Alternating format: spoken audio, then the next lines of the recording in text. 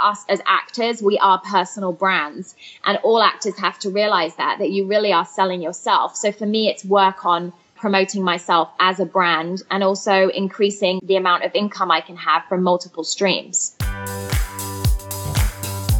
You're listening to Financial Grown Up with me, certified financial planner Bobbi Rebell, author of How to Be a Financial Grown Up. And you know what? Being a grown up is really hard, especially when it comes to money. But it's okay. We're going to get there together.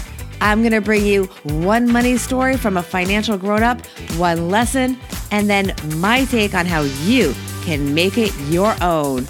We got this. Hey, everyone. So if you were to do a social media post about the gig economy, what kind of image would you use? Probably maybe an Uber driver, a millennial doing graphic design or coding, or someone running errands at services like TaskRabbit. But take a minute to think about the business of acting. After the studio system ended, actors were in many ways pioneers in the gig economy. My guest today is a rising star. She is actress Victoria Summer. Now, she got her big break playing Julie Andrews in Saving Mr. Banks, which starred Tom Hanks. But the movie that gave her first really big payday, and key here is that it was more than just an upfront paycheck, was Transformers 4. Here is Victoria Summer. Victoria Summer, you're a financial grown-up. So great to have you on the podcast. Thank you. Very excited to be here. For those of you who don't know her work, you will soon. She is a rising star. Actually, you've really risen. What am I saying? You were Julie Andrews in Saving Mr. Banks. You've been in Transformers 4. And you've also been with me on Bold TV. That's how I met you in New York City recently. And I'm so glad we're connecting on the podcast now. Me too, yes. And speaking of those roles, even though your big breakout hit was in that phenomenal role in Saving Mr. Banks, your big money story actually has to do with really your biggest paycheck to date came from Transformers 4. And it was a big lesson to you, very eye-opening, in something that is very relatable in what is becoming more and more of a gig economy where we get sudden spikes of income. Tell us more. I actually remember when I booked that job, it was for me, even though I'd been in Saving Mr. Banks, it was the biggest job I'd ever booked because it was such a big franchise. It was Michael Bay. I was going to be on set for 3 weeks with all these huge actors. And of course, I knew I was going to get residuals on that job. I was very excited about the passive income that I could make, not just the money that I got up front from being on set, but the passive income. At the time, I was living in a guest house. You know, I'd not really been settled in LA that long. And it was just a big deal for me. So I thought, oh my God, wow, you know, this big check up front, 3 weeks of work, which was a big deal for me at the time. So yeah, my lesson really was working out how was I going to actually manage that money. Right. Well, tell me a little bit more about how it works, because people may not understand how the payments work in Hollywood. You get paid, very sporadically, really only when you work, right? So most movies, you just get a set paycheck and then they're done. At least that had been your experience up to this point. Yeah. But what happened for me on Transformers was they wanted me to be on set specifically for 3 weeks. So they bought me out for a 3-week period. And that was my deal. And then after that, once the movie aired, then I got residual income. So you get that 4 times a year. You get it quarterly. And one of the challenges as an actress is that you have income that it's completely unpredictable. How do you manage that? Completely unpredictable, because for me, I'm doing auditions day in, day out. And unfortunately, although I wish I did, I don't get paid for auditions, and auditions take up a huge amount of my time. And when I'm working, say, on a movie like Transformers, you have a lot of money all at once, and you tend to think, oh my God, I'm rich. What am I going to do with this money? Oh my goodness. So for me, I've had to be careful and learn how to strategize in order to make sure that for the downside and the down periods that I have of no work, that I have money set aside. One quick digression question. Did you buy anything, any little splurge, Victoria? I bought a dog. You bought a dog. That's a necessity in life. Okay. That's not a splurge. That's the best. And I know you had your dog with you in New York. So that's not a splurge. That is always allowed. We advocate pet ownership here. They're the best. I want to get to your lesson though, because it's important for our listeners to understand how you have ways that you manage having such sporadic income. And a lot of it is psychological. So share with us your lesson from that story and really from being an actress and learning to deal with what is in many cases, because you don't always get residuals. And even the residuals, you don't always know what they're going to be.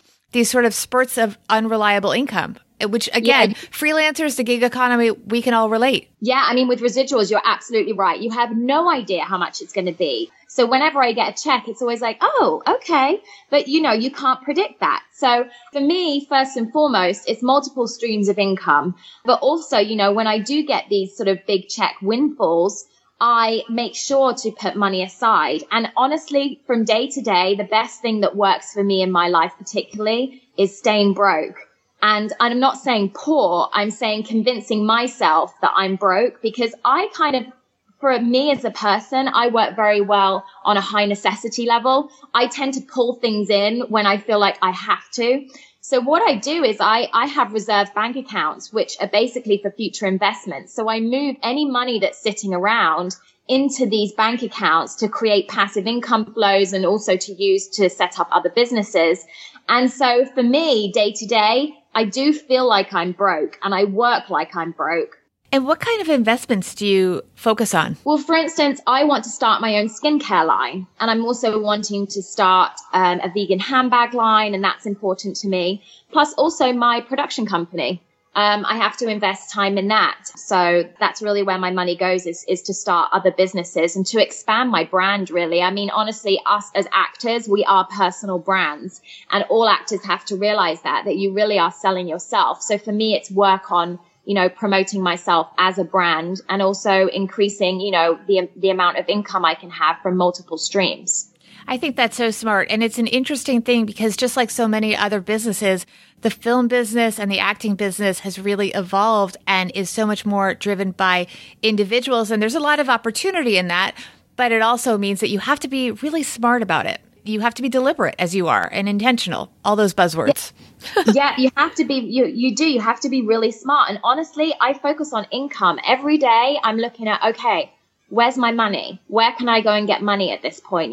Where is my next paycheck coming from? And how can I get more money from the different areas that I work in? And how can I expand?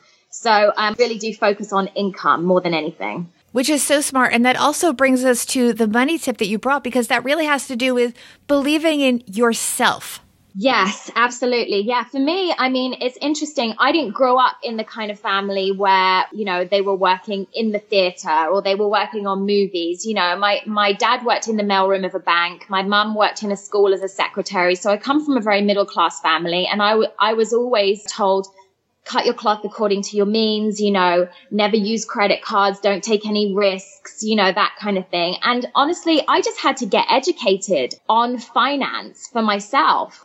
I think my money tip would be, don't take advice and don't listen to people close to you who really don't understand your business or don't understand the actual area of money. They probably haven't had very much money and they give you advice on money, but they really have given up on money themselves.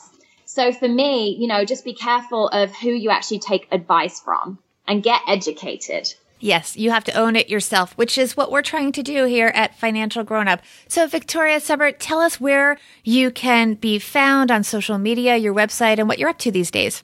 Yes, you can find me on Instagram at Victoria Summer, on Twitter at Victoria Summer, and then on Facebook, Victoria Summer Entertainment. And then you can also, for more information, go to my website, victoriasummer.com. This has been wonderful. Amazing advice. You are such a smart cookie, my dear. I'm so impressed with so many different things going on, and you're so smart with your money. I truly appreciate you joining us. Thank you very much for having me. It was great talking to you. So I think we all learned a lot about the acting business and how erratic the paychecks can be. So it's definitely part of the gig economy. All right. So here is my take. Financial grown-up tip number 1. Victoria talked about her multiple income streams and her business aspirations, which at first had me a little bit concerned about whether she was really focused enough on acting. But then when I really thought about what she was saying, it did start to make a lot of sense because she was looking towards businesses that were complementary to her skill set and her primary career as a model and actress. So for example, she wants to have a skincare line. That makes sense. She's got a background in modeling and she's beautiful. She also wants a vegan handbag line, and she of course has a production company. As a model and actress, that can make sense. If she were an accountant who wanted to start a skincare line, maybe it makes less sense. Not that it couldn't be done, but you don't really have the same kind of synergies. Financial grown-up tip number 2, Victoria talks about being wary of advisors that aren't successful in your field. Basically, she's talking about well-meaning friends and family that don't really understand the nuances of the business that you're in. Because they have ties to us, sometimes the people closest to us have complicated motivations. For example, and it's well-meaning, but a parent may advise a child to be more cautious in their career because the parent may prioritize security over risk when maybe it takes risk to be successful in some careers, many careers, but especially something like acting. Instead, maybe try to find a mentor that is in the business that you are in or aspire to be in, and then get advice from them. You'll get a more experienced vantage point and maybe without the baggage of being a stakeholder in your life. Now we want to ask something of you. If you liked this show, help us get the word out. Tell a friend, write a review on Apple Podcasts, iTunes, or wherever you want.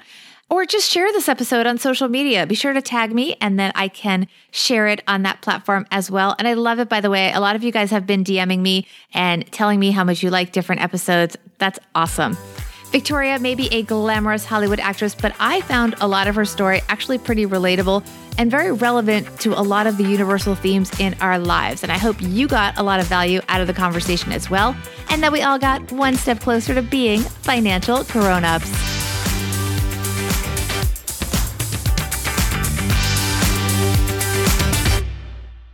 Financial Grown Up with Bobbi Rebell is edited and produced by Steve Stewart and is a BRK Media production.